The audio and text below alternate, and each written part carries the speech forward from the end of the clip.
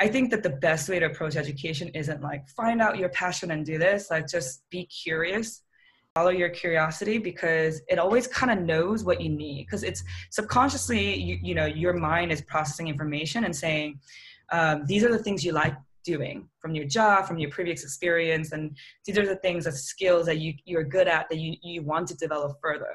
But it doesn't kind of rise to your conscious mind yet. So when you're learning and just simply following your curiosity, you will discover a lot of things that things that you're good at, things that you're bad at, like there's things that you normally can't really put your finger on or articulate really well. Like you'll kind of get a better sense of that.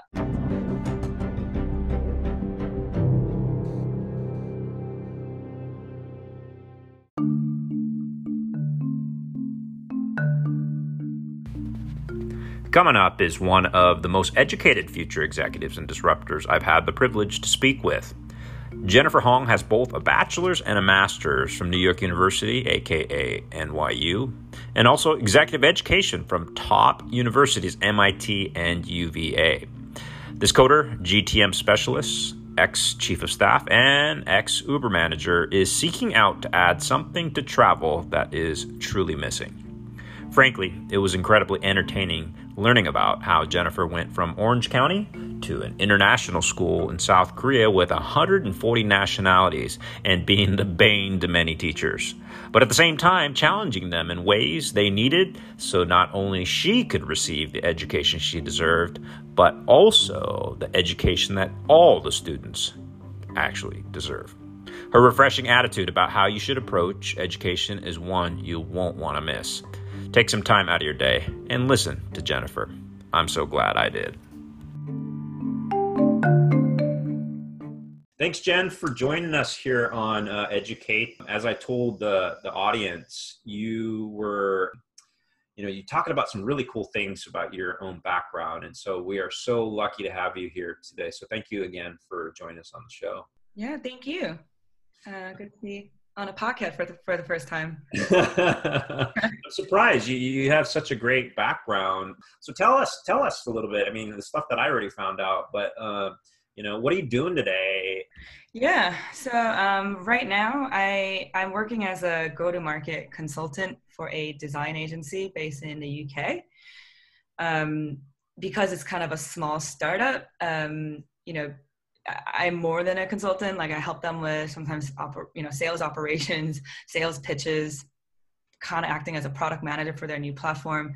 So really interesting role. And also as my second job, working on my own startup called Levanter. It's a travel tech company. And kind of going through an accelerator. So just kind of a lot to do there. So basically just having 2 jobs. Yeah, no, that's cool. What made you jump into the startup world and start your own little project there? It was the autonomy initially. Obviously, that's what's really attractive about the startup life, right? Not really having a boss or be bound by, corporate hierarchies and bureaucracies.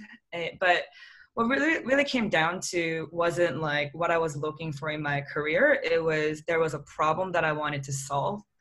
And because I couldn't find the right solution in the market, I wanted to build it. So that was my initial motivation.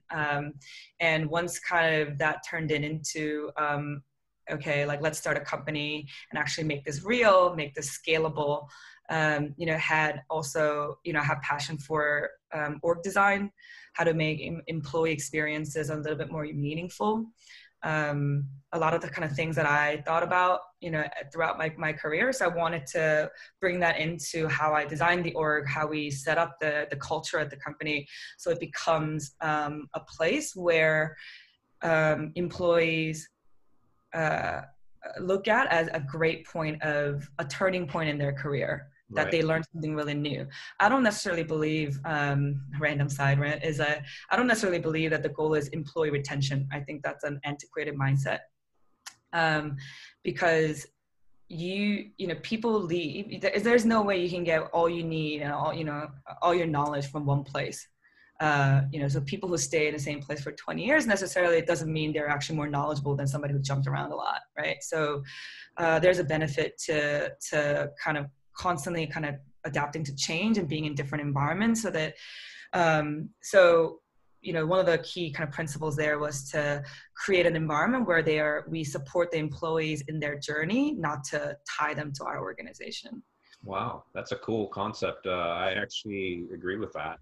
I think you're talking about like, the 20-year, 30-year career, a company, whatever the term is, where they stay with one company, for their entire life, right? They're lifers. We have the ability to do what Elon Musk does, right? I mean, Elon Musk runs like several different organizations at once, and people are looking at all the time, and we're like, how does one person do this? No, I think a lot of us have that capability, right? I mean, don't you agree?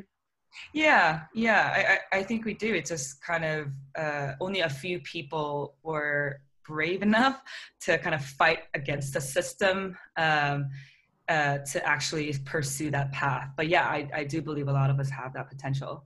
Yeah. Well, I mean, here in COVID, 2020, I think Yeah. it's starting to be realistic. And I think people are doing it because you have this ability to kind of do it, right? Because while you're doing, like you said, you're doing this other project, or you're working, simultaneously, you can do another project, and they're not going to judge you, right? Because you're not in their face all the time. So, and they have no idea. But, I was joking to another startup founder the other day when we were talking about his digital marketing.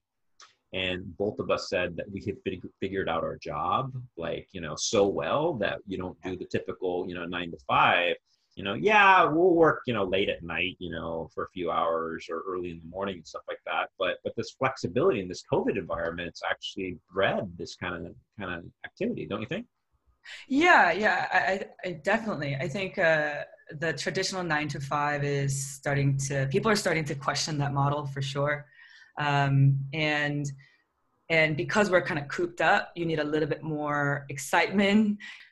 I think people started kind of pursuing different ways to stay motivated, stay sane, to be honest. Yeah. So yeah, definitely the restlessness has contributed to, I think, movement towards like, investment in their own education. So Jen, tell us a little bit about your education, if you don't mind. I saw that you went to, was it Stern, and you went to NYU, correct? Yes. Yeah. Yes, bachelor's and master's. Okay, so tell us a little bit about maybe your path all the way up to NYU, and I'm kind of curious because I mean we're similar in diaspora. We're both Korean American, and we probably have the not tiger mom. I don't know if maybe we did. Maybe you had a tiger mom. My mom wasn't as tiger momish, but she definitely pushed me pretty hard. And my dad always had high expectations. Yeah. So I think a lot of my educational decisions were based on like resume builders. So like even starting with in high school, like I was a typical overachiever, which was, debate club, Mu Alpha Theta, Model United Nations, cheerleading, because you have to play sports to be well-rounded as a student. So it basically focuses college application, right? And in college, finance and business, when I wasn't really sure exactly what I wanted to do, and how does a 17-year-old really know what she wants to do for the rest of her life, right? I think that's a little bit almost crazy and unrealistic to ask a 17-year-old to make that choice. And, up until recently, it was very, what you major in almost kind of determined your career path, because it was so easy to get pigeonholed, and switching careers wasn't as easy. It was very challenging. So once I kind of got into finance, my dad thought, if you want to get in business, do banking. And as a 17-year-old, I don't really understand the difference. So that's what I did and hated it. Got into accounting, didn't like it. But just kind of thought that gives me some strength as a worker, but I'm going to get into strategy. And then kind of, but still like until I was like probably like 24, I was still making a lot of decisions based on what I thought would be great resume builders. How would this look to my future employers? How would this look to, these types of people?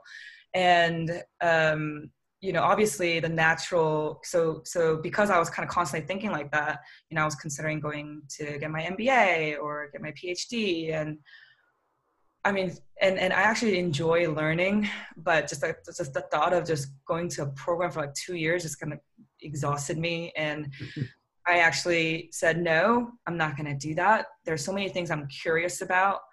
And I just want to like learn for the sake of learning instead of like thinking like, how would this, promote my profile? So actually started just taking a bunch of random courses and, blockchain, learn how to code, data analytics, painting, um, and different things, just because that way I'm becoming actually genuinely well-rounded in the way that I want, right? Not because I want, that's not, not because that's how I want to be perceived. So I started kind of doing that, and it was amazing, how much I enjoyed that, as also like how much that benefited my career path, even though at the time a lot of things that I was learning had nothing to do with what I was doing. And yeah, and I think you mentioned like the Korean American background. To be honest, I was so extra about my own education that my parents like had like there's no additional limit for them to push me towards. Like they're just kind of like, you gotta chill. Uh, so I don't know what they're like, but apparently to my brother, he sometimes kind of complained about it.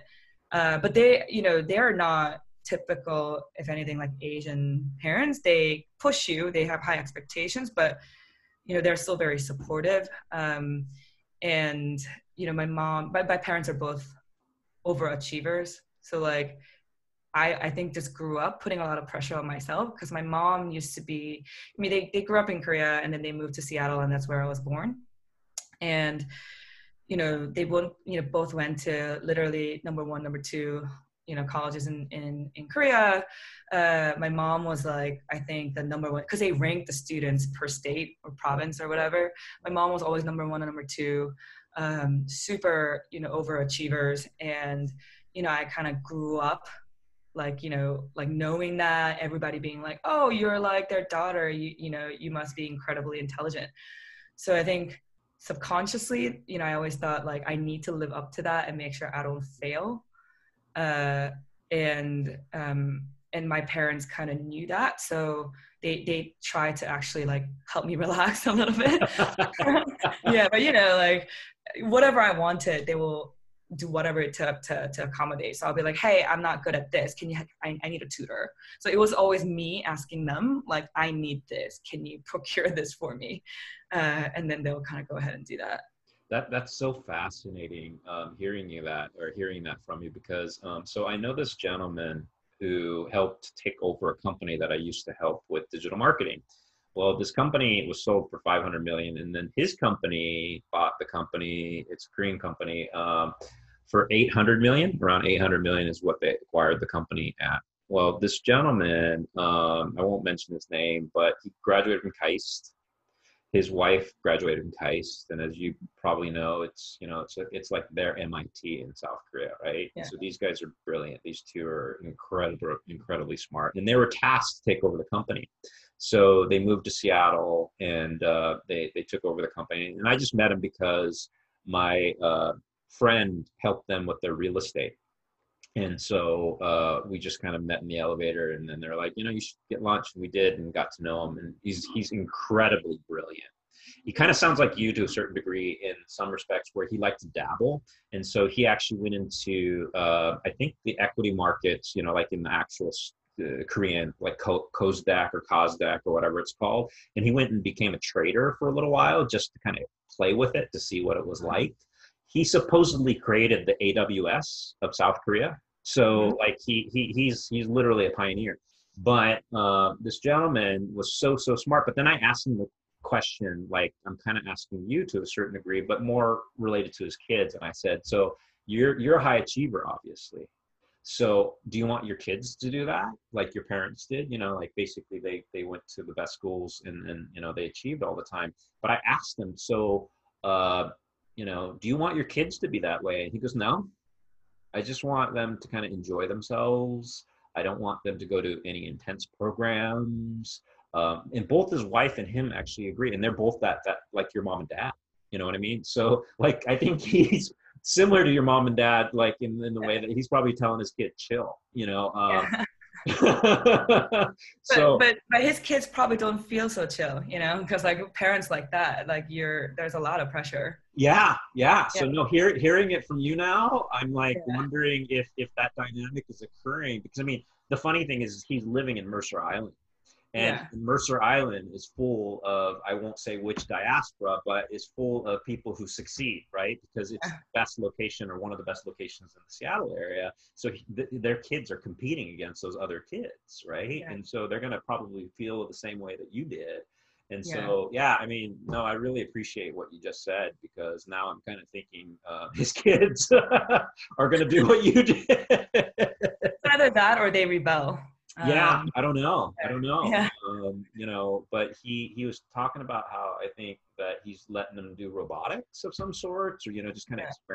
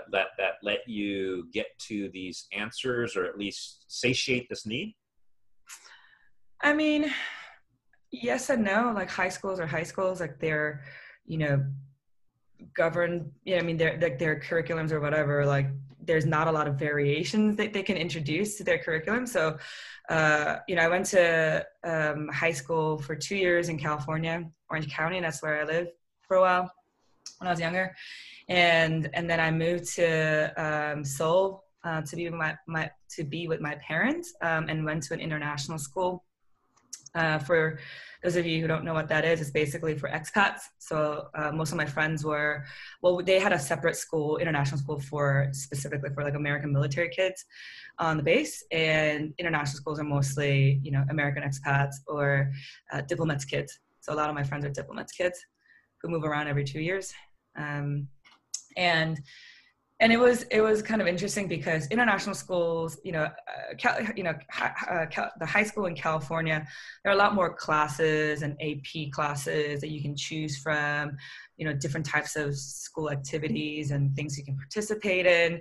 But it was just hard to figure out what exactly you could sign up for, what you qualify for. And obviously there's a little bit of, hey, you need to pass these standardized tests in order for you to qualify to, be part of that elite group that gets to do, X, Y, and Z. So, there was some limitation to that. And, I think I was in a few AP classes, but other than that, some clubs, but they're all pretty standard, right? But they're standard for a reason, because having standardized clubs or, extracurricular activities allow schools to compete, engage, etc. Like Model United Nations, that exists everywhere, so that it gives opportunities for a lot of schools to kind of come together, right? Because if each school has their own different programs, you don't really have a lot of reason to engage with each other. So I think, so I think I'm pretty happy with the options that I had. The international school was really interesting because it is recognized by the American Education Board or Council, whatever they're called. But it's there's, because it's harder for them to get teachers or something like that. In my opinion, quality management was harder, understandably so, and they also had limitations on how many AP classes you could take. So there was just this restrictions that I found quite frustrating. But because you're kind of in this bubble with all these diplomats kids, our school had 148 or 120 or something crazy, ethnicities. So a lot of people that you meet from all these different countries at a very young age. So you're mingling with them. Obviously California is pretty diverse, but not 140 ethnicities. Mostly I think our school was 50% Asians and 20% white, and then the rest mixed, but 20% Hispanic or something like that. And then so it was just really, I think that experience alone made it very unique, because you're learning, not just in class, but you're learning from your kind of interactions with your friends and students and, things like that. So that really, I think at the time I didn't realize the value of that, but looking back, just kind of the opportunity to be exposed to that kind of environment was a huge value. One thing that I'm kind of curious, because, you're right. There's certain things that we can't change. The administrators and basically curricula, et cetera, is going to be set in stone. But one thing that sometimes does happen is you have pretty cool teachers.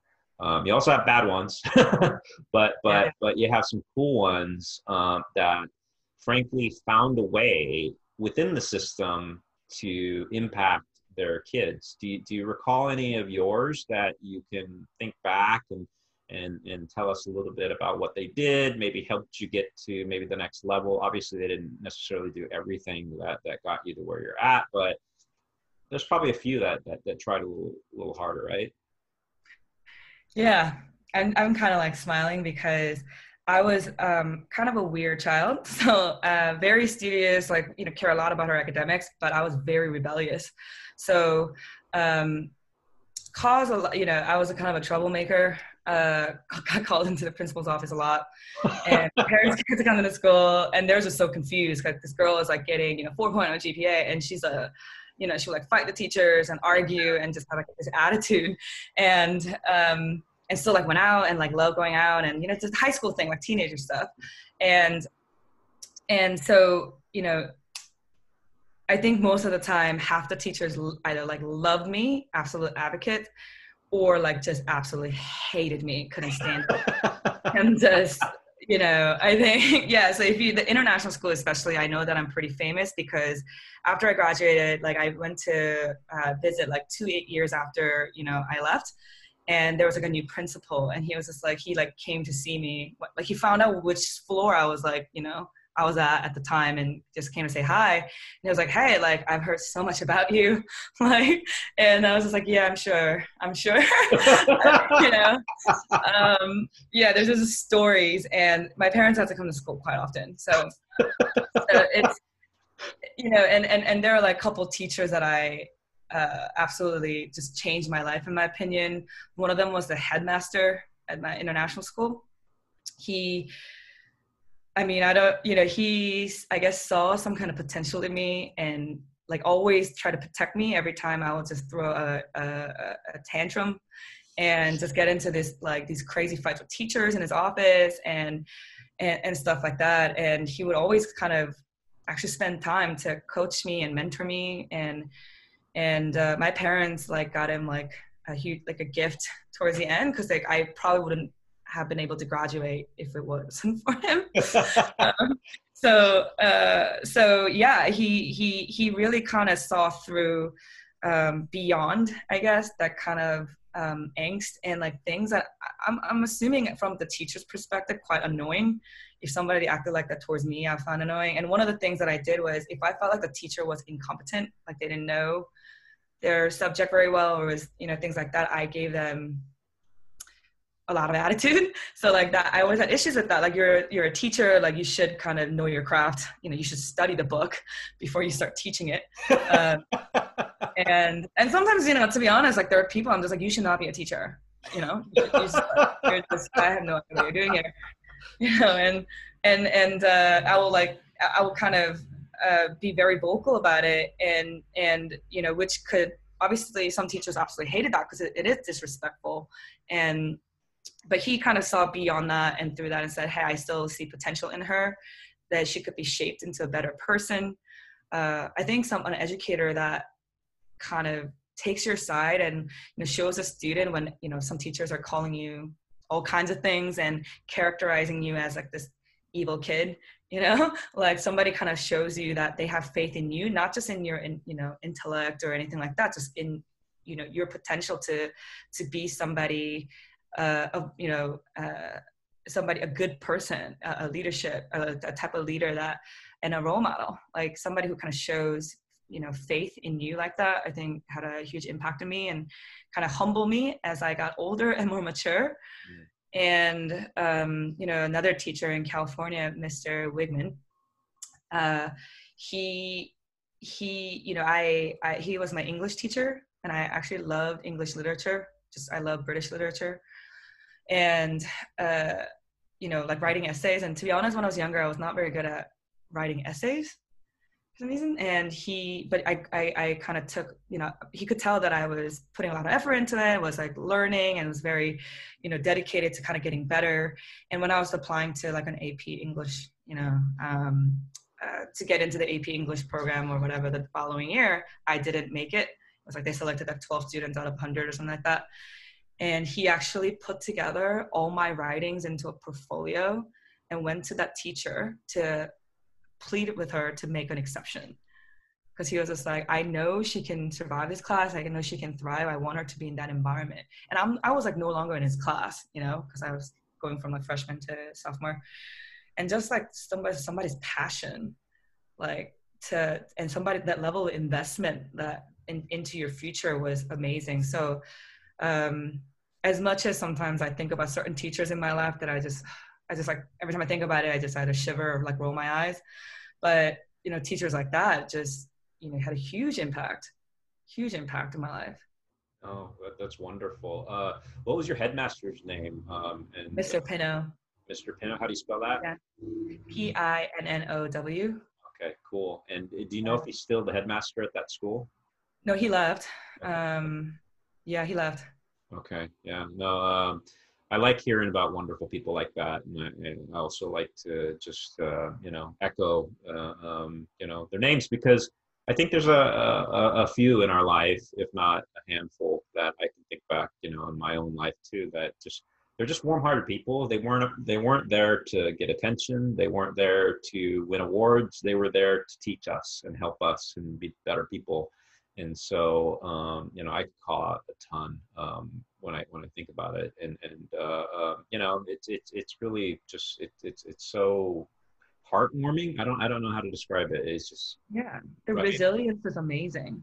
Think Right? about the kind of student, it's exhausting. Like you're talking, people give you attitude, right? Kids are kids. They're like always trying to find loopholes, like trying to get away with shit stuff in class. And like the fact that they're still able to love their students unconditionally and still invest their time, you know, knowing full well that there's not necessarily high ROI in their investment all the time. There is no O or what is it? Yeah. R rather. There's no return. It's just Yeah.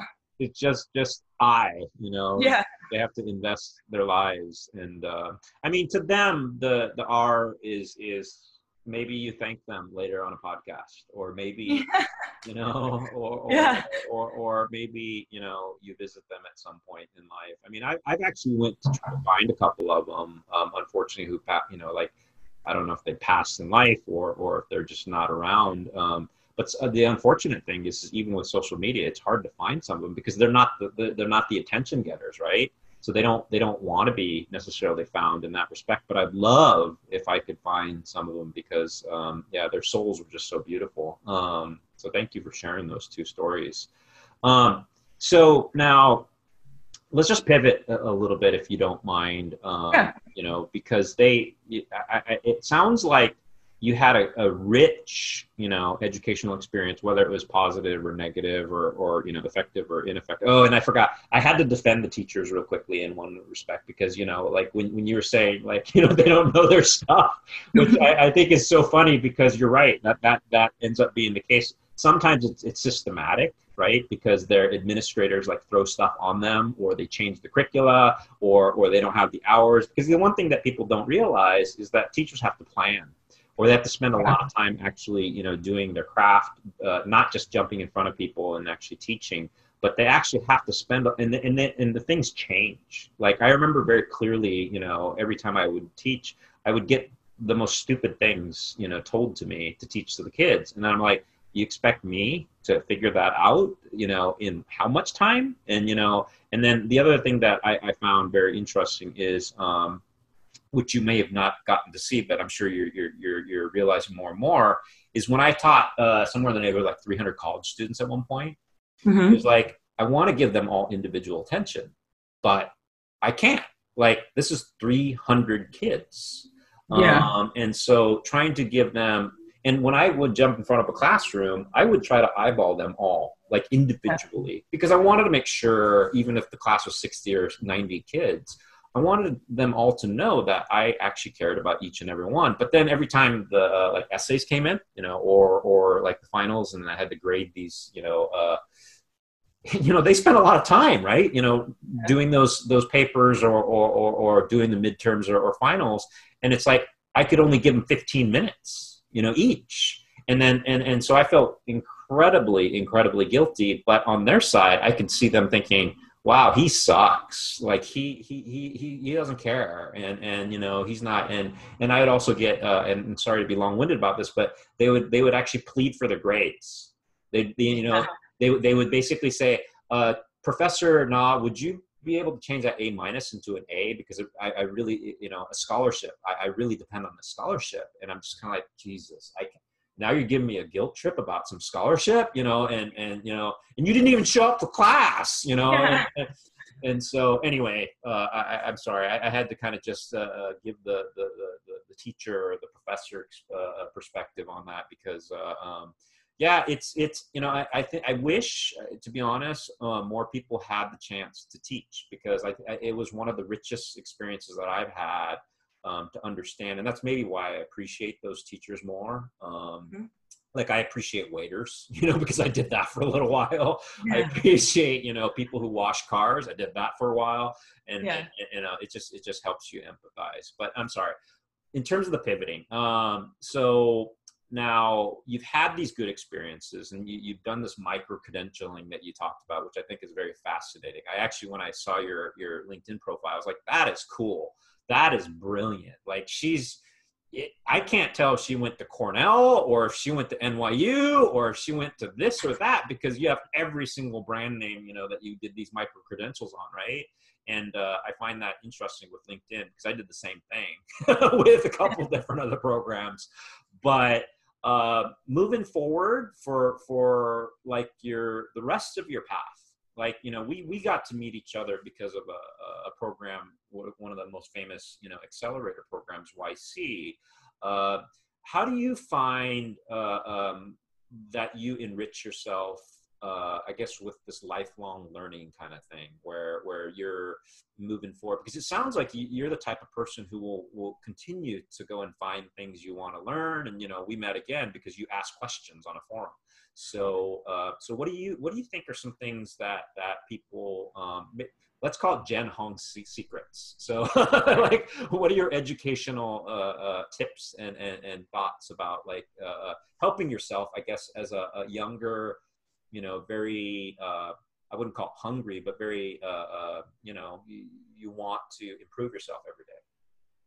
Yeah, I think that we are kind of part of a lucky generation that has access to the benefit, that is benefiting from the decentralization and democratization of education tech. So like education in general. So Udemy, Coursera, right?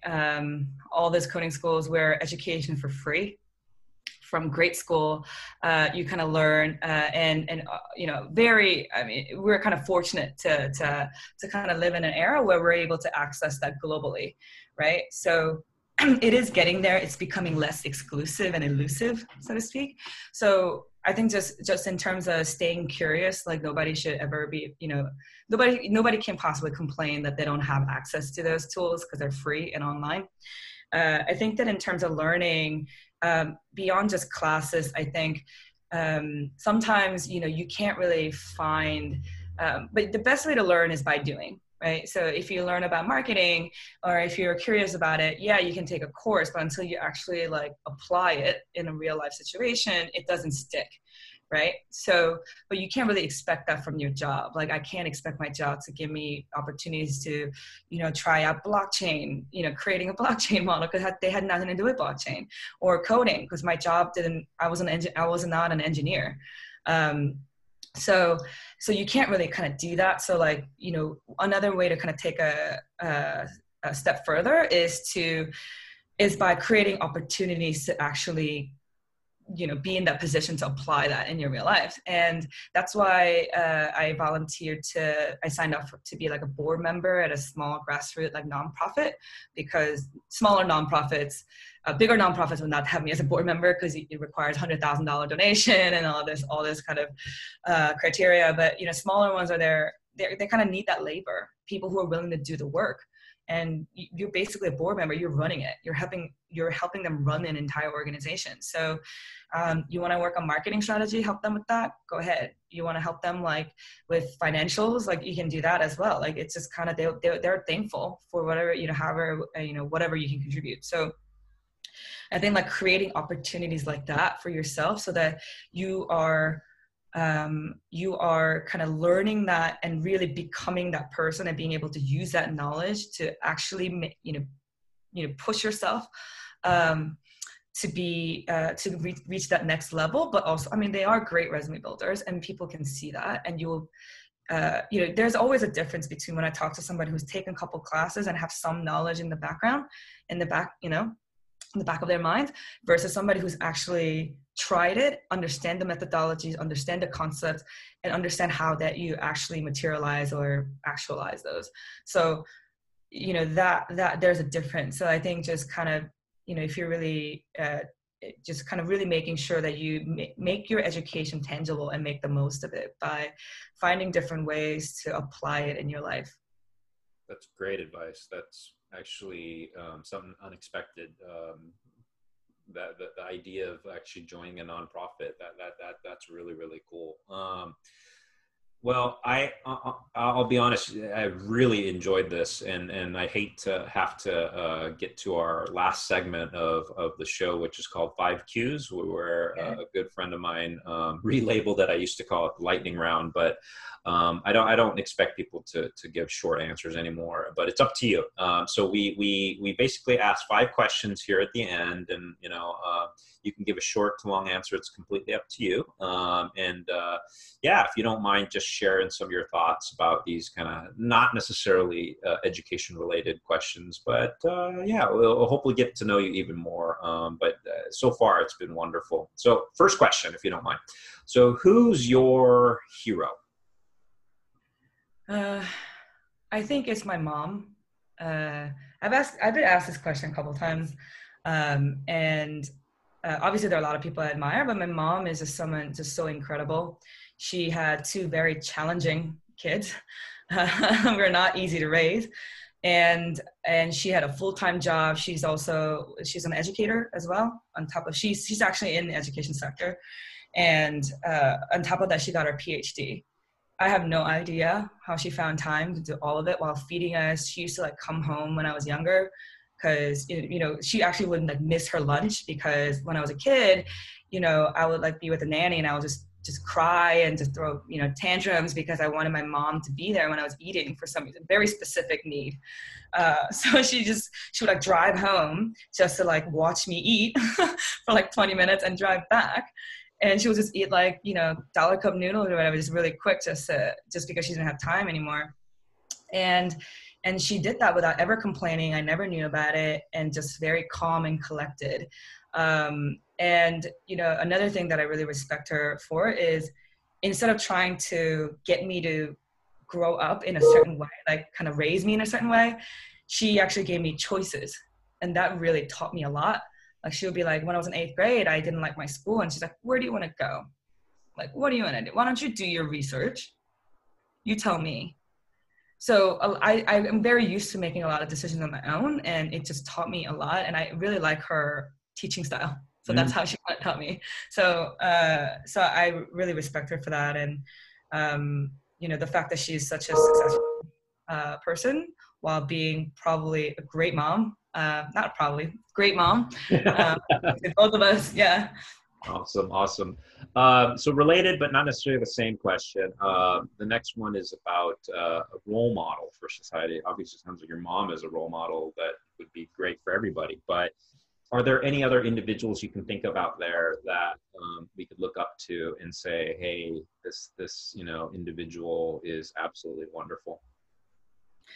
Yeah, I think a lot of people who are successful, obviously, and they share about their failures publicly, to share their journey. I think those people are role models because you're in the startup life, so you hear that a lot, right? Like people kind of, I think they're called like entrepreneurs. So like they're wannabe entrepreneurs, and they kind of follow that glamour. Oh, like I want to be like Mark Zuckerberg and be a billionaire, within like a year of starting something. But most of the time it's not that glamorous, right? And it just looks like it once you get there, but there's a lot of things that happen in between that people don't really know about. And I love Steve Jobs because he did a commencement speech at Stanford, I think like 2007 or 10 or something like that. I listen to that video at least a couple times a year because if you haven't like seen it, like I highly recommend it because he just shares about like 3 areas where he considers like he had huge failures in, and how that kind of really shaped his success. And I admire that so much. I know he's kind of a quirky character, but really really admire that. Samuel L. Jackson, the actor, like he wasn't successful until he was like 48. Like he was a heroin addict until then. And people who kind of like share their struggles like that, I always think they're great people. I mean, role models for societies, setting that expectations and giving people hope. That's really cool. Great answer. Third question is an important question for me, and I'm not trying to put pressure on you, but I think it's an important one for me because I think it's important for everybody else. The question relates with some of our tougher times in life, like kind of, similar to question two in terms of your answer, but but maybe you have some good secrets you can share with all of us.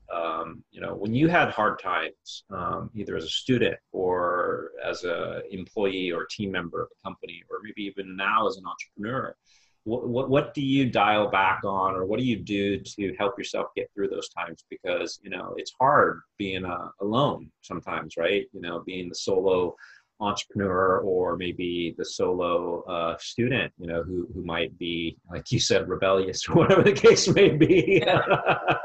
So what did you do when you got frustrated, or how did you get through those times? I mean, I think when I was younger, I would kind of throw tantrums. I was back up.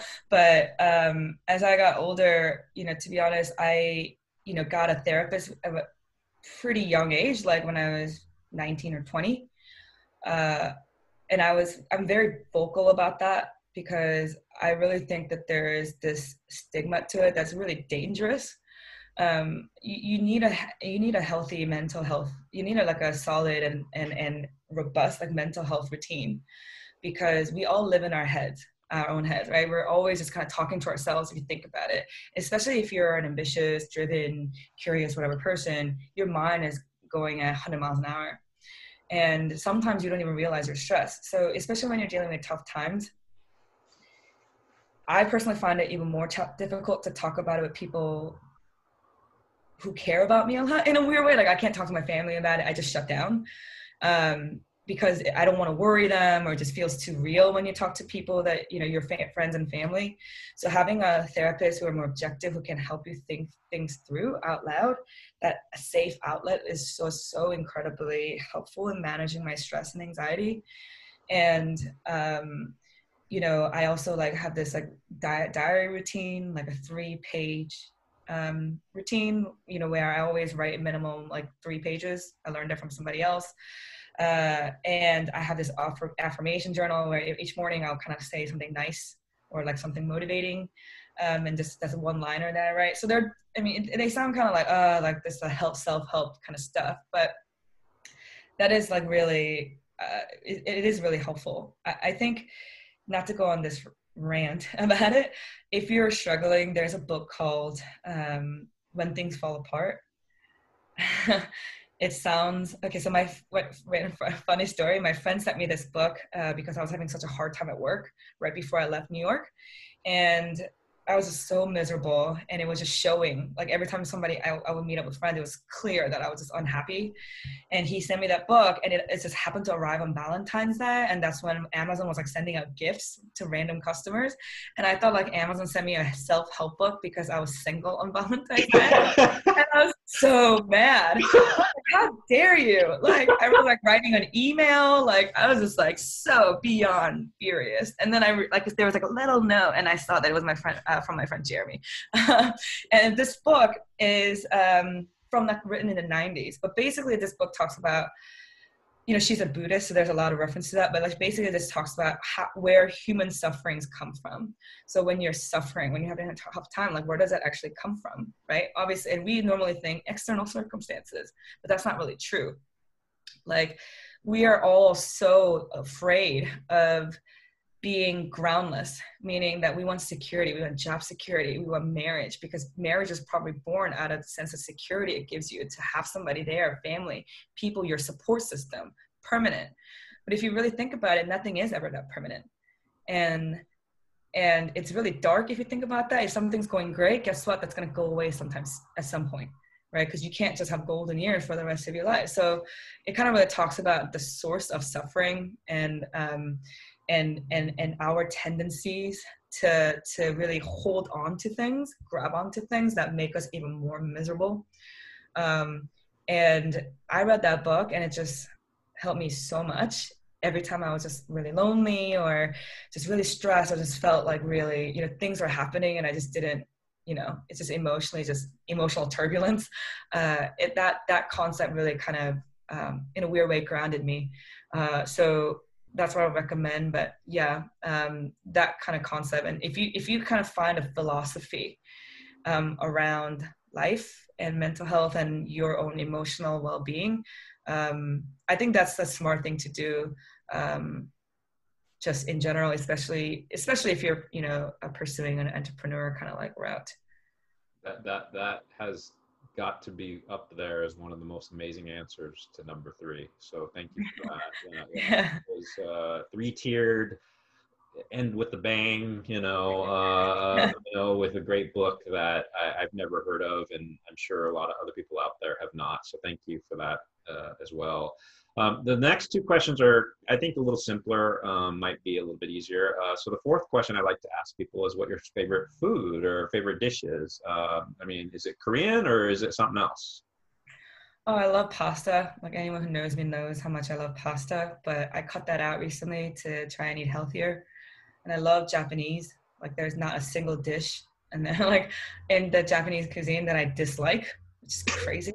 Uh, and yeah, that's kind of my favorite. But I've been trying to eat healthy, and I kind of been experimenting with like different recipes. So, uh, uh, starting to kind of explore a little bit more. But like living in New York, just or anywhere, urban cities like that, it just spoiled me so much because there's not a like I would never eat the same cuisine like more than once per week.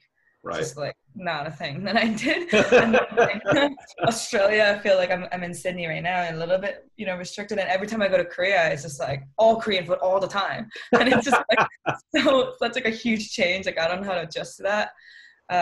So anyways, yeah. Interesting. The last question, I'm gonna mold it because for some reason, it just popped into my head. But I usually ask people like, what makes you unique, or if there's an interesting fact about yourself. But I think your parents are in Korea. Is that what you said?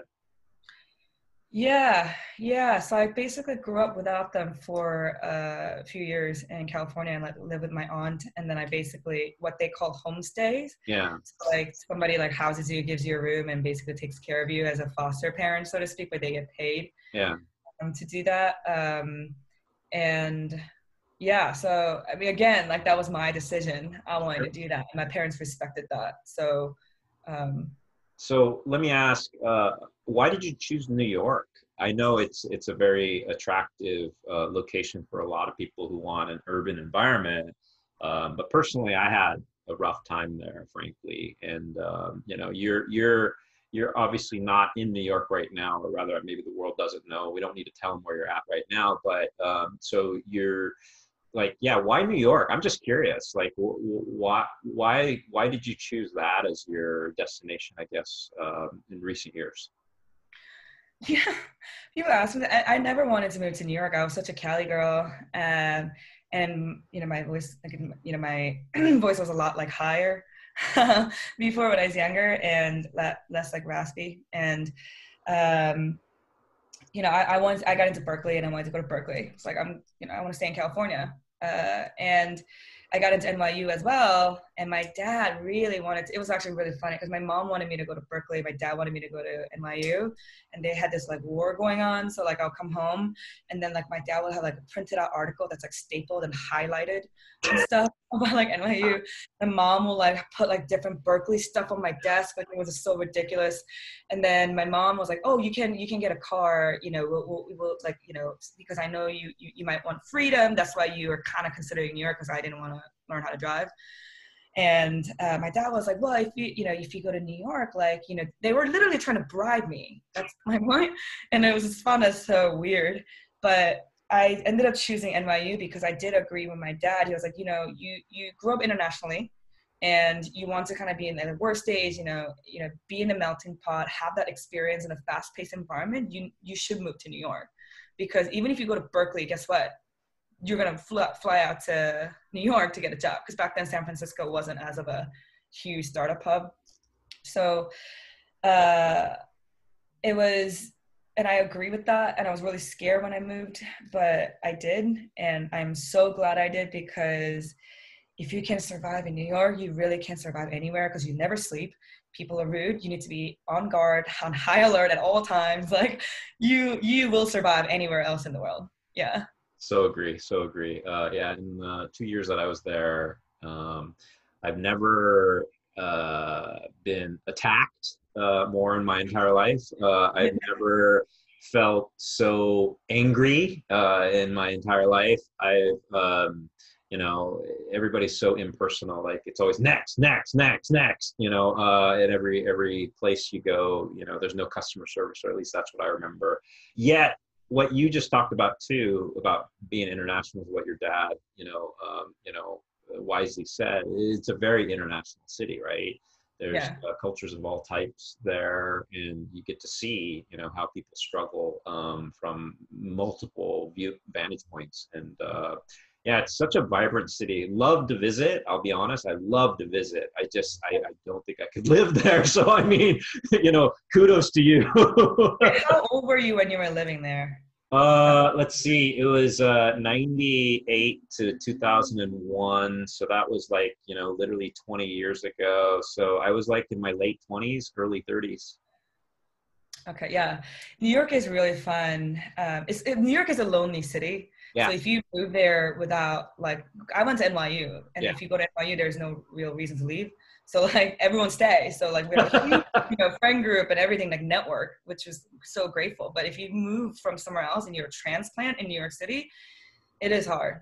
It is. It is It is. really hard. Yeah. Yeah. And, you know, you saying surviving resonates, because when we moved there, the first thing that happened was we needed obviously an apartment. But in order to get an apartment, you needed utilities. Like you needed history in a utility. It's like, well, how do I get history and utilities if I don't have an apartment? And so, you know, and then basically it was like, when you tried to prove yourself, it was like they were testing you like right and left, because fraud occurs there a lot, from what Yeah. I learned. And so they don't trust you. No one trusts you. And so we literally had a hell of a time getting an apartment. So we ended up getting this apartment with this Korean family in New Jersey, in Fort Lee. And, you know, this family was like a gangster family of some sorts, because we're not sure what they do, you know, but regardless, they had their attic basically available for us, which had carpet on the kitchen, you know, floor. I mean, it was just like the worst place in the world, but it was our only choice. And you know, we just did it because we needed the housing, right? But yeah, you know, when you say if you can survive there, yeah, you have to figure out how to do things that you never had to figure out before.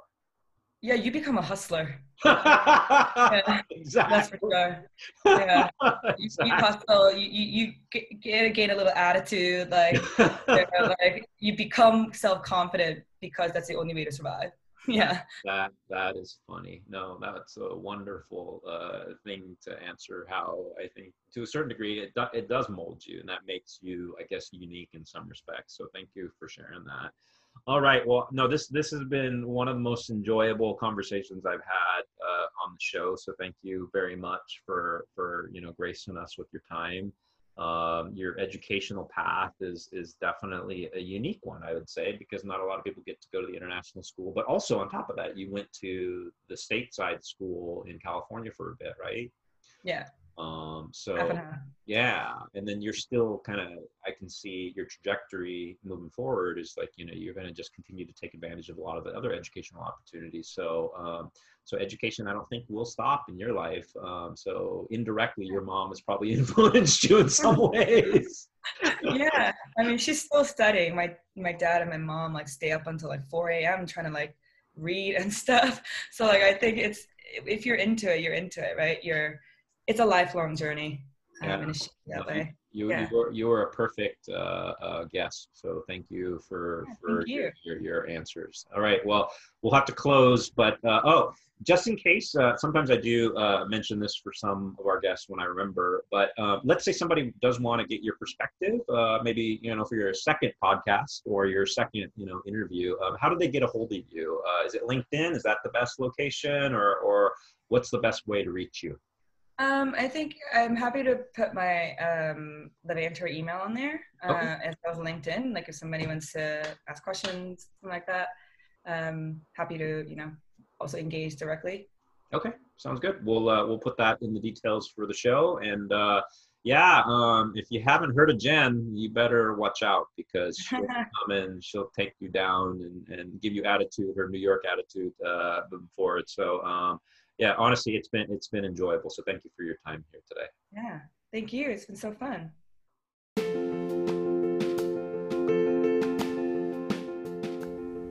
Thanks for joining us here on Educate. We sincerely appreciate you spending some time and listening to our show. Hopefully you enjoy, and we would always appreciate a little review here at the bottom. And on top of that, if you don't mind, subscribe, and hope to have you listen to more great episodes we want to share with you, examining the focus of education. Thanks again. Look forward to seeing you back here on the show.